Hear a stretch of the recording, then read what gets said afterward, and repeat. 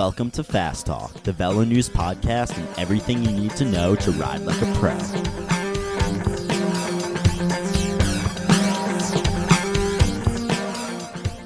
Welcome back, dear listeners, to another episode of Fast Talk, the Velo News training podcast. I am Kaylee Fretz, senior editor here at Velo News, sitting across the table from Trevor Connor, our longtime coach and training columnist.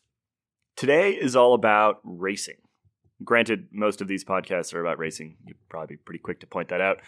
But this one is a bit different. We're gonna leave the physiology behind a little bit and talk tactics instead. Let's say you're on an amateur team, a bunch of Cat 3s with varying strengths and weaknesses. How do you use each rider effectively? How should a sprinter approach each race, or a climber, or a big diesel domestique? Those are the questions we're going to try to answer today. Now, Trevor and I have quite a lot of racing experience to draw on. We're both Cat 1s and raced for a while and crashed many times. But we're also joined today by Velo News managing editor Chris Case, who has stood on a Masters World Championship podium. Chris is no joke as a bike racer. And for a little pro insight, we're going to step out for conversations with retired pro Ted King and crit ace Eric Young, who's one of the best sprinters in America. Let's make you fast. I'm going to turn to Trevor because this one is one of his personal favorites. And back when he was coaching me a long time ago, it was one that he pounded into my head over and over and over again. Trevor, tell us about it. It's summed up in really one line. Don't have a plan, have a roll. Plans, you'll hear bike racers say this all the time. The best laid plans fall apart on the start line. So if you map out a race and say, we're going to do this at mile 10, this at mile 20, this at mile 30, I guarantee you by the time you get to mile 20, the situation you were expecting to have so you could execute your plan is not what's going on. And you're going to be left there scratching your head going, so what do we do now? And this is pretty common within pro teams as well. They have a meeting in the morning in the bus. They all get a job. They don't get, attack at kilometer 60. That would be completely ridiculous. And it would make many assumptions about the way that a race is going to unfold that are impossible to make. This seems like a good time to bring in a little bit of pro expertise. Let's throw to a conversation that Trevor had with none other than retired pro Ted King. Everything at this level is very specific, so you don't go in and just wing it, you go there with a specific captain in mind. And that captain is going to obviously try to maximize their specialty. If it's a sprinter race, we're going to bring sprinters. If it's a climbers race, we're going to bring climbers. That's a quick overview. At this level, you just don't wing it, so to speak. Right. But that being said, there's certainly a time and place for that also. If there's races that are less important on your annual plan, then you can race with a little bit more, shooting from the hip, like you can attack when maybe you're not supposed to attack and the greater point there is to do it for fitness. Being cavalier like that can also work too. If you end up attacking nonstop, then who knows, maybe you end up with a breakaway that ends up being the race winning move. So, but obviously in those situations you're decreasing your chances because you're just sort of shooting from the hip, whereas a specific race goal with specific captains, specific moves is quite a bit more calculated. That's why I sort of get a kick out of any sort of pre-race meeting, because you have a team plan and the other 19 teams have a team plan. And so, you go in with a fairly specific set of objectives in mind, like you'll have 3 or 4 guys whose job it is to patrol early moves and really patrol the peloton to see, the right breakaway is going or the right mix of riders from this team, that team, whatever it is. Whereas a handful of other guys will be, you'll save the sprinters till the end, obviously. You save the climbers for when they're going to be needed. And basically the best laid plan is only a plan. If I'm going to completely make them a percentage, it's probably 70% reaction. You're trying to put your foot down and dictate the race, but like I said, so the other 19 teams. You certainly do have a specific goal in mind, and then you leave it all out there on the road. Going back to the plan, you have your plan, you have your handful of guys who are trying to do a specific job, whether it's be in the breakaway or control the breakaway and make sure the right guys go up the road. But it's not as easy as saying, okay, we're going to let a 5-man breakaway go, and team A, B, and C cannot be in that breakaway. And that's why you race a bike. It's not as easy as queuing up a plan and making it happen. That's where you try to dictate the race.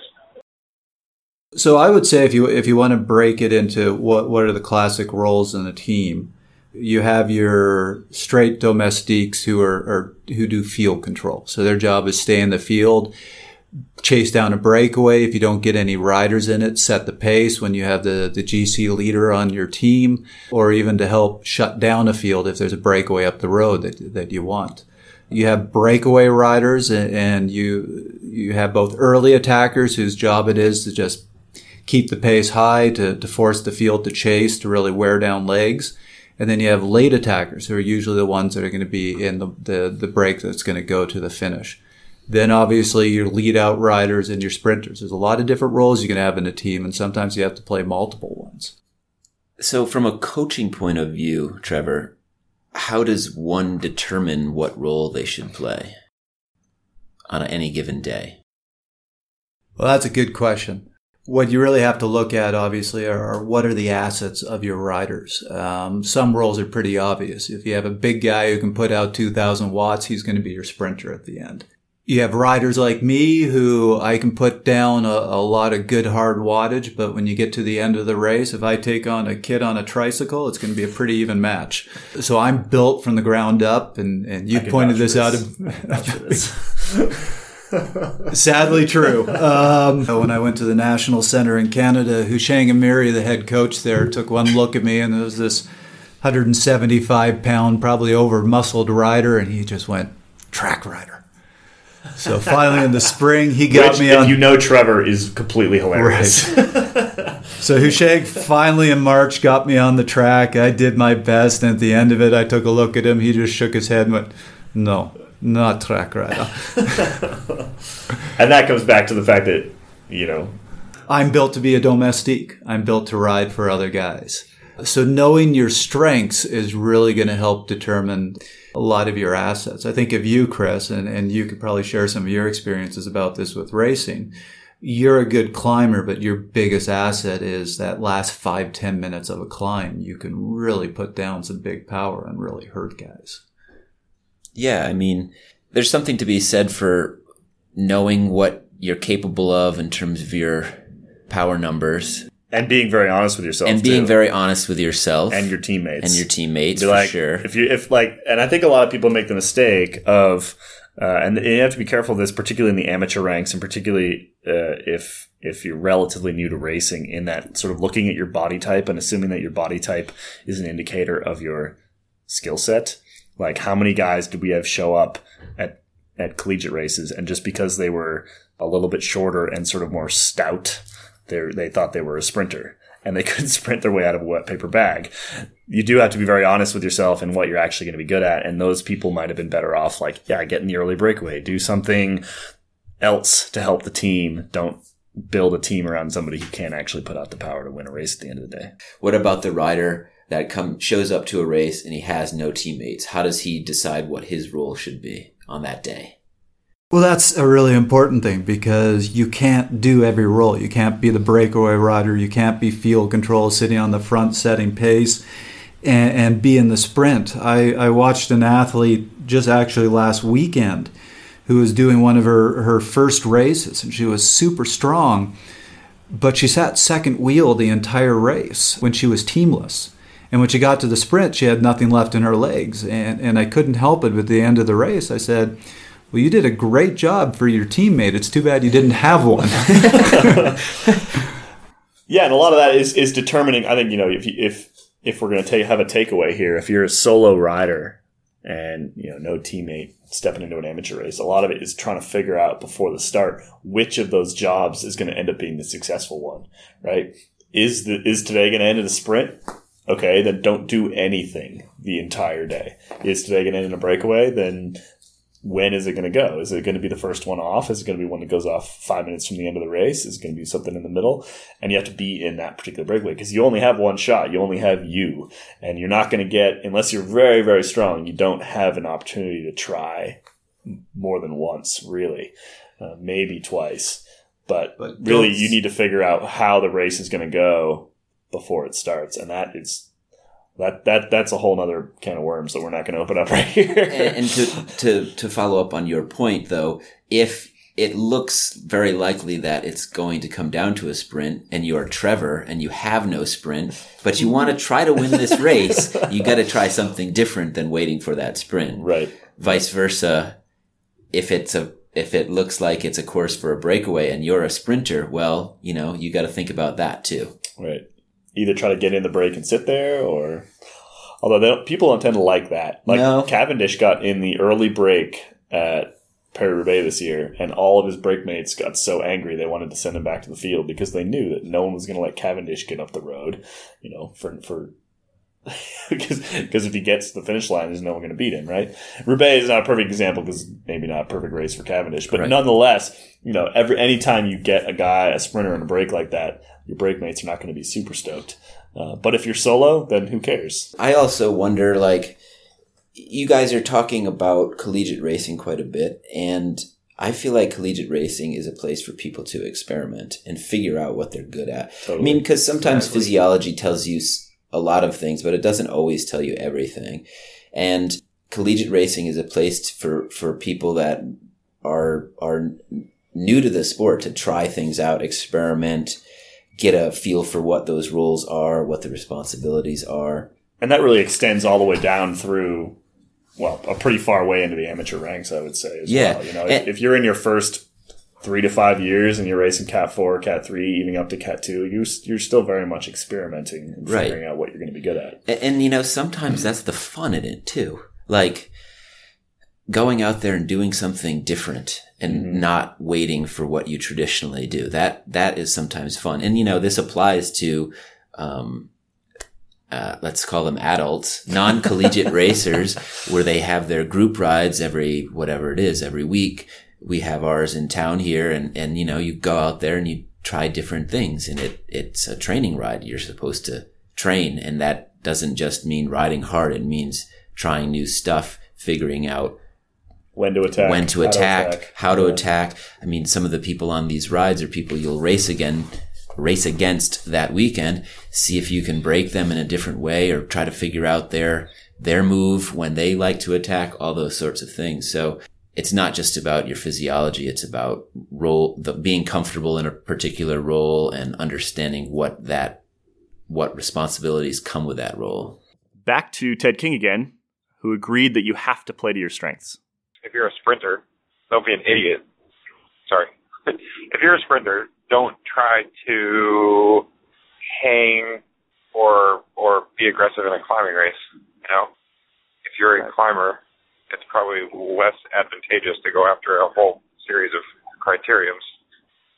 Contrary to that, maybe at certain times of the year, if you're not trying to hit a specific peak or goal or result, then you should do other races that aren't necessarily part of that don't queue up on your strengths in order to train those weaknesses.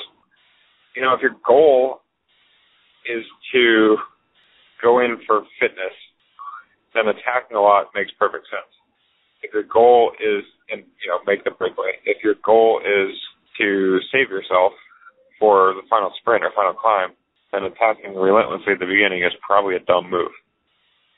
Racing smart would be to key up on your strengths and not waste energy elsewhere. If somebody's coming into a race, it's a race they'd like to win. And not necessarily a team that can deliver them to the finish. What are some strategies for dealing with that when you're the marked guy in the race? Maybe, again, really recognize that patience is a virtue. And oftentimes you're rolling dice, right? There's a hope that not everybody is waiting for you. And I realize, there's a lot of negative racing at that level, shutting everything down and not letting certain breakaways go, not letting certain teams go. But when I say rolling the dice, it's like, you have the patience to hope that it's going to come down to a final sprint, and you can, if you are the favored rider, regardless of having a full team or small team or no team, and putting all your eggs in that basket and saying, I'm a sprinter, I'm here to sprint, I don't want to be wasting energy elsewhere. If it comes down to a final sprint, yeah, I'll likely win it, and I'm not going to waste energy elsewhere. So if the breakaway goes and sticks it, and say la vie, I rolled the dice and didn't come away with that victory. There's always another race. So let me go back to what Chris was saying. We all watch the Giro d'Italia, we all watch the Tour de France and try to learn from the strategy. And you're certainly seeing the best of the best. But what surprises a lot of people is the fact that in many ways, Tour de France is some of the most boring race strategy you can watch. You talk to the pros, and they'll tell you. They have a little earpiece in there, have somebody tell them, go this speed, go that speed, and they really almost turn the brains off. Those stages tend to have a set format that they follow, and they follow that to a T almost every single day. In many ways, it's actually at the lower levels. It's at the amateurs or domestic pro or even the collegiate racing where you see some of the most exciting strategy going on because it hasn't been laid out. You want some fascinating tactics? Check out a Cat 4 race. Good luck figuring out why anyone is doing anything. Tactics is a strong word to use there. Of course, I still remember one of the first times I was coaching, or right when I started coaching CSU, we watched a race in the B field where we had a breakaway with, 7 CSU riders and 1 Fort Lewis. That's beautiful. And the CSU riders started attacking, but every CSU rider wanted to be in that move, so they would just sit there and chase one another down and chase one another down. Well, the Fort Lewis riders out on the back catching a nice easy ride to the finish. And when they got to the finishing stretch, they did the most exciting sprint I think I've ever seen. They just lined out 8 riders wide and all sprinted straight out. And that Fort Lewis rider who hadn't put his face in the wind all day just blew all their socks off. Well, we were second through 8. Before you did say how the Tour de France can be very predictable in its some of those transition stages where there's a very methodical, boring plan for the day. But that doesn't mean that you can't learn how to win from watching some of those races and other races. The pros are good at what they do. Obviously, they're also being told by sport directors who've been racers themselves and know so much more about this than most people on when to go, when not to go, what to do, when to do it. So watching and studying those races, you can learn a lot. I think some of the spring classics are actually great for that because it's a whole lot of tactics condensed into a single day. And not all the moves are premeditated. Even though they have radios in their ears, the directors in the back still don't know how everyone's feeling. They can't see exactly who's in every single group. So like a race like the Tour of Flanders, Peter Sagan didn't plan to go right there. He didn't plan to follow Kwiatkowski really early, but it ended up working. And what you need to do is watch a race like that, and once you see the way it ends, be able to work backwards and figure out why it happened like that. So, if you watch this year's Tour of Flanders, figure out, why did Kwiatkowski go there? He went there because he clearly wasn't actually feeling as good, and that can be a tactic when you're not feeling as good, is to go a little bit early.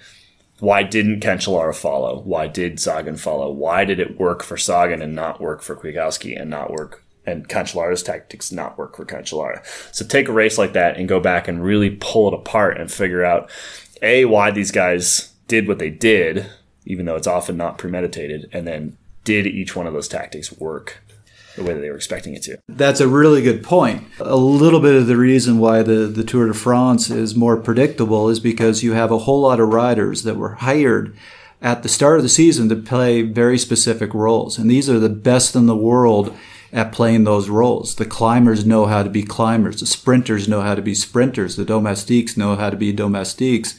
And they know how to play it to a T. So as Kaylee and Chris are saying, that's why you can still learn a lot from watching these races, because you can see exactly the best of the best playing those roles. That's something that maybe Trevor can talk to about, like how do you become more instinctual at when to go and when not to go and when to hold back and those sorts of things. How do you get instincts? How do you get instincts? Can you teach that? Can a coach teach an athlete instincts? Is it something just gained through experience? Is it something that some people will get and some people will never get? Like, why did Sagan go versus, it was just like in that split second, he had to make a decision, that sort of thing. Like, right. And it was 30 kilometers earlier than he was probably planning on going. Right. It's a hard question to answer, I think, but I had one of the first athletes I ever coached who ended up going pro for a while. He was one of the best breakaway riders I had ever seen. And I loved watching him in a race because a move would go up the road. He would do nothing. Another move would go up the road. He would do nothing. A move after move after move after move would go and he would do nothing. And then suddenly one move would go and he would just come out of the field like a banshee and be on that move. And then you'd never see them again. He just knew every single time that is the move. And I've seen this whenever I've raced really top pros. I remember one of my first pro races, I was in there with Tyler Farrar, and there was just attack after attack after attack going nowhere. And fortunately, I went with this one move, and just all of a sudden, Tyler Farrar was out of the field up with us, and that was the move. And it wasn't because he was driving it. He just knew that was the move. And I've talked to people, and I've, over the years, gained that my sense myself. And when I get asked, how do you know? How do you know which move is the move? I couldn't put together a list. If you asked me to bowl it out, I really couldn't. It's a feel. You just go, nope, that's not the right breakaway. That's not the right breakaway. And you go, that's the one. And it's that. It comes with experience. And the only way you can gain that experience is to try. Don't just sit in races and wait and get to the finish line and suddenly go, oh, well, I never tried. Try, and you're going to fail a lot, but you'll start getting a sense for this did work, that didn't work. And I think that's ultimately the only way to get there. It's actually not a bad homework assignment. Go find... So for the first time in a long time, Paris-Roubaix was broadcast from start to finish, which means that for the first time in a long time, we saw the first hour or two when that first break is established. And it's an intense first 90 minutes or so because a lot of people want to be in that breakaway, and it has to be the right composition. It has to be the right move. Go find that hour of video, and actually you don't have to watch the whole hour. It's about 20 minutes where the action is really, really hot. Go watch that 20 minutes and try to figure out why that was the move that stuck, and when all the dozen or so before it didn't. And that'll teach you more than anything. At a local level, I think, knowing your competitors plays a role in selecting which break to go with. If you see the strong guys going in a break, then that's the break you want to be in yourself. Right. That's an easy one, but it's usually not that easy. There's a little bit more nuance to it all. Couple other things to look for if you're in that breakaway role is see how responsive the field is to breakaways. If somebody attacks and the field is immediately on it, nothing's going to succeed. If guys go up the road and the field seems very sluggish and it's not responding, the field's getting tired. Then you might have a chance to jump up to it and get away. Another thing to look for is you want to see riders from all the big teams in the race up in that breakaway, because then those teams aren't going to chase it. So that's some of the suggestions for the breakaway role. What about the sprinter's role? Kayla, you're a great sprinter. Patience. Yeah. I was a good sprinter because I was the last sprinter standing is how I used to try to win races, because I could never compete with the real sprinters, but I was still there when they were gone, is essentially. So it's like Peter Sagan minus about 200 watts of threshold. That's basically what I was. No, and that was all about patience, and that was all about being the laziest goddamn bike racer on the planet, because I would just never do anything if I didn't absolutely have to. And you could do that when you have if you have the sprint legs and you're feeling good that day, and that whatever group you find yourself in the finish, you can win out of, there's no reason for you to do any extra work at all. It's their job to get rid of you. You don't need to go solo. You don't need to go in a group of 2 or 3. You can sit in this group of 15 people and be confident that as long as you're patient, as long as you hold your matches, don't waste them, you can win at the end of the day. Patience is definitely the key if you're the sprinter type, and it's the exact opposite, I think, if you're more like Trevor and you have to be alone to win a bike race. You can't, or against the kid on the tricycle, or against a kid on a tricycle. Yeah, I just give him candy. I win every time. I think one of my favorite stories where you really see these roles in the race strategy come out. This was many years ago, and we had two Masters national champions in a breakaway together. One was Mark Castellou, and the other was Matt Eaton, if I remember correctly. One was a phenomenal sprinter, the other was a breakaway rider. And so they were probably 40, 50 miles from the finish, away from the field, and the breakaway rider was doing all this work, and the sprinter just sat on his wheel. And he kept trying to get the sprinter through, and the sprinter wouldn't come through. And finally, out of frustration, he just slowed down, pulled over and said, "Are you ever going to take a pull?" Sprinter comes up to him and goes, "Look, you got a choice. You can carry me to the finish. I'm going to outsprint you, win the race, and you're going to get second. If you don't like that, we can go back to the field. I'm still going to win the race. You're going to get 20th. Breakaway rider thought about it for a minute and went, "Second sounds great." I remember I had an opportunity to ask Gord Fraser, who was the winningest crit rider in American or North American history. So I asked him what it takes to be a great sprinter, and I loved his answer, and it clarified for me that I will never be a sprinter, even if I had the potential for it. He said, "When I go into that final corner, I want to take that corner in a way that there's a 50% chance I'll win the race and a 50% chance I'll end up in the hospital and not care which." Yeah. Good one. So, good one. Not going to suggest you take that approach. Yeah. Won't suggest you take that approach at amateur racing. That might be a little bit too aggressive. Yeah. But the great Brian Holm, director of Ethics Quickstep, said that he realized he had to stop racing when he started wanting to wear a helmet. And again, this is a while ago, and we are not condoning not wearing a helmet. But we're not condoning crashing in the final quarter. But the point being that basically as soon as he started worrying about the outcome of his actions in a bike race is when he realized that he had to retire because he was no longer effective at what he was doing. And I think the other important thing here is if you want to be a sprinter, it's not just about that pure power in the last 10 seconds. Actually, that's a very small part of it. It's about in those last couple laps, you need to get to the front and you need to stay at the front. And that means really fighting for your position. And if you can't do that safely, or if that scares you, pick a different role. Yep. And sometimes more work is done in the positioning than in the final. Right. Oh, absolutely. Yeah. So they actually did a study on this. It was actually a study where they analyzed every single one of Mark Cavendish's races to see which ones he won and which ones he lost.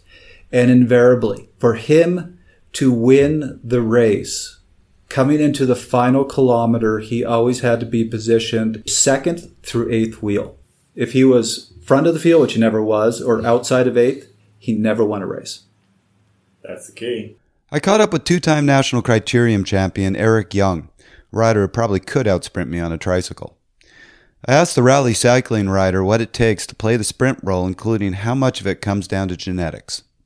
The physical aspect of it is very genetic, but determining like how you actually do in a race, like there are a lot more factors than just how good of a sprinter you are running in a straight line, in training or whatever. So like just how many raw watts you can put out. I think that aspect of it is very genetic, and of course like it is very malleable. I mean, I've improved a lot doing training and stuff, but then again, there are guys that no matter if I train it or not, I'm going to be way faster than them. So, but the aspect that I think you can work out a lot is how you ride the last 3 or 4K of a race. And, how you just manage yourself in the sprint, your mentality, your strategy, like what wheels you're following, how you're doing it. So I think that's where, the biggest improvement can be made. And that's also not really dependent on your genetics. So anyone can improve in that, even if they're not really that fast. They can still, if you're in the right position at the right time, you can still do pretty well, even if you're not all that fast. So, yeah, I would say it's kind of both, honestly. Did you have any other thoughts or wisdoms for sprinting or the sprint finish? There's not too many parallels from, just from my experience, the races that I've won. Like, every race is very different, and I think it just depends on the type of rider you are. So, I've won races where I can go from pretty far out and continue accelerating all the way to the line, and so I'm able to hold people off.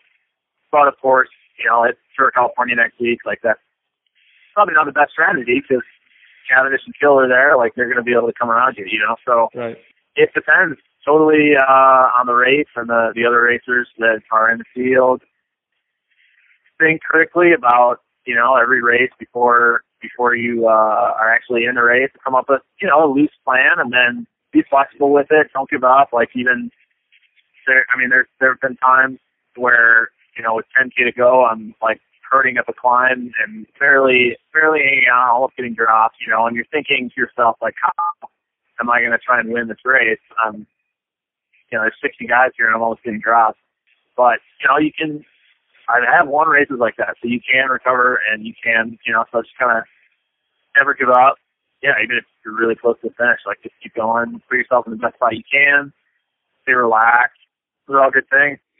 I think a lot of people almost think of the sprint as that's really just all raw power, where really what I'm hearing from you is the sprint finish is possibly the most tactical part of bike racing.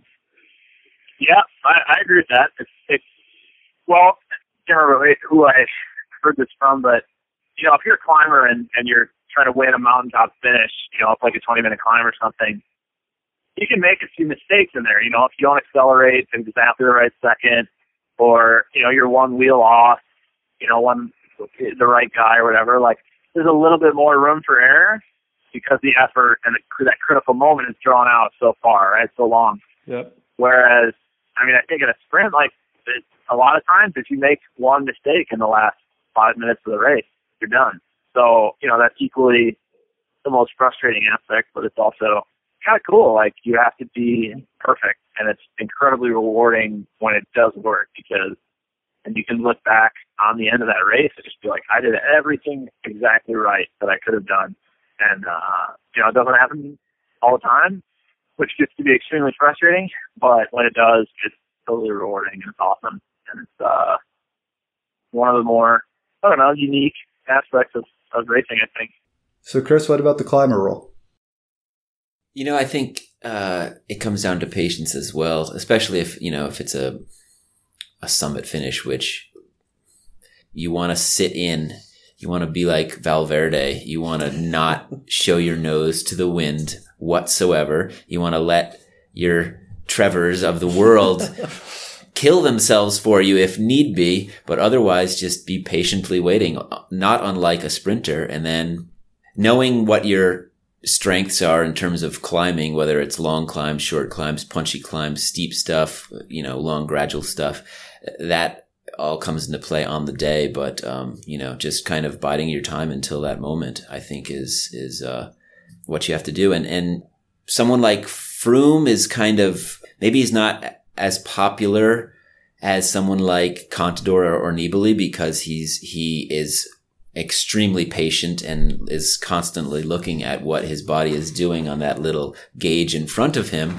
But he knows how to win a stage or a race because he does exactly what he's capable of. Whereas someone like Nibali and Contador, they're exciting to watch because they're hell-bent on attacking and just doing it with flair, but which has been more successful? I mean, Contador still tries to do that. Rarely does it pay off for him anymore. Now, we know maybe why that is a little bit too, because he's a different rider than he used to be. But there's something to be said for doing exactly what you're capable of, and that based on that power meter. Team Sky is very, very into that kind of thing. I mean, they map out every single kilometer of every single climb in the entire Tour de France and know how fast Chris Froome can go up and know exactly where he should attack and where he should hold. So you've seen it too. I think it was a couple of stages of the Vuelta maybe last year where Froome was getting dropped by these guys that were attacking. People were going crazy because it's like, oh, look at Froome's getting dropped. These guys are attacking. He doesn't have it. And then 3 minutes later, Froome was there because he did exactly what he knew he could do. And the other guys went way above what they could do, had to dial it back. And then in the end, they all come back together. What are the other roles? Domestique. If you're a domestique, sorry. Thank you. Get to carry water bottles. If you want to be a cool domestique, you got to like go in the early move. So we're going back to the role of domestique, and the one thing I will say, there's a little bit of glory here, and something a lot of people don't realize is you have a captain of a team and you have a leader of the team, and they're often not the same person. Again, we always hate going back to this example, but Lance Armstrong was the leader of the team, but George Hincapie was the captain. And it's often a domestique who plays the captain role, who directs the team, directs the strategy, tells the team what to do. But as a domestique myself, I will tell you, there's a huge amount of satisfaction in knowing that when you can't be the guy winning the race because you don't have the assets, that you can go out, tear yourself apart, and it doesn't even matter if you win. If you finish the race, you did something for your team and you helped get your riders on the podium. And that can be really satisfying, far more satisfying than rolling across the finish line in 20th place or 30th place. And I think that's when you know you've fully embraced your role because you've done your job as successfully as possible. And that was it. That was what you were supposed to do on it that day. It's less stressful too. Like being the last man, being the sprinter can be very, very stressful because you have a whole bunch of guys that just worked very hard for you, and now you have to try to finish the job. Whereas if you're, the domestique role, I've played that many times as well, and when you can just basically bury yourself and then call it good at like 2K to go, that's you don't have to worry about that last. You don't have to worry about that last corner whether you're going to make it through or not. Yeah. I still remember racing with Kaylee. When we go into the crits, we had every weekend this rider who we were up against who was probably the best pure sprinter out there. And it was always a concern that if he and Kaylee came down head-to-head, he was probably going to take Kaylee. And so I came into these crits, and I would be there at the end. I'm not even going to get on the podium here in the sprint finish. So we just played a strategy every week that even though I finished ultimately 30th, it was incredibly satisfying, which was we'd come into that final lap, or just before that final lap, I'd break away because I've got a good diesel engine. And then this rider, the sprinter that we were up against, he always had a choice.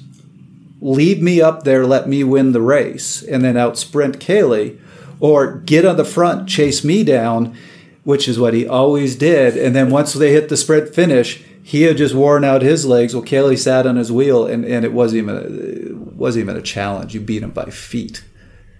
When possible. And I would roll in way behind the group, absolutely satisfied and really happy with my role because I helped Kaylee out to win. There is, you talk to domestiques, and that is the consistent refrain is that they've, the reason that they are still doing it. In the pro ranks, you got guys that have been domestiques for 15 years, and the reason they still love it is because of that satisfaction. And if you can sort of convert your competitive energy into a less selfish goal. That said, the races I remember are the ones that I won. Won't deny that. There is, it's all very nice, but there is something to be said for staying on the top. But if you can't win, second best is helping a teammate. Absolutely. Get on the podium. That domestique role is very, very valuable. So I think we got one last quick roll for this podcast, and that's the out of shape rider. That's me right now. Yeah. That's basically been me since I retired from bike racing, actually. So, but this is you're on a team, you've showed up to the race, and you're pretty certain no matter what, you're not going to get to the end of this race. So what can you do? You can do as much as possible until you're blown up. Yeah. The key here is you don't want to put yourself in a position where your teammates are reliant on you. So things like the early break that would sound like a good idea when you're out of shape, maybe not actually a good idea, because if that early break goes and then you get dropped out of it and all of a sudden your entire team has to chase a breakaway that you were in 5 minutes ago, your teammates not going to like that very much. So I think if you're truly out of shape and you show up to a race, if I was the road captain, I'd probably put you in sort of a, sit on the front and pull back moves we don't like until you can't do it anymore. Kind of. Best thing you can do is, even if it's just 20 minutes, if your team wants the pace high, keep the pace high. Bring back breakaways if you don't have teammates in it. Basically, allow the riders on your team who can get a result to sit in the field for a bit and save their energy. Not have to waste it chasing down moves, not having to waste it to go with pointless breakaways, so they can be strong later. Yep. Yeah, every match you spend should be a match saved for a teammate. So climbing, patience. Sprinting, patience. Domestiquing. Kill yourself. Kill yourself. Kill yourself. You shouldn't be there at the end. Breakaway rider, same thing. You got to kill yourself a bit. Yeah. This has been another edition of Fast Talk, the Velo News podcast. We'd like to thank Chris Case, our managing editor, for joining us. Today we talked about the various roles in racing. That was our first part in a whole series that we'll do on race tactics, race strategy, everything you need to know about racing. So tune in for more episodes in that series.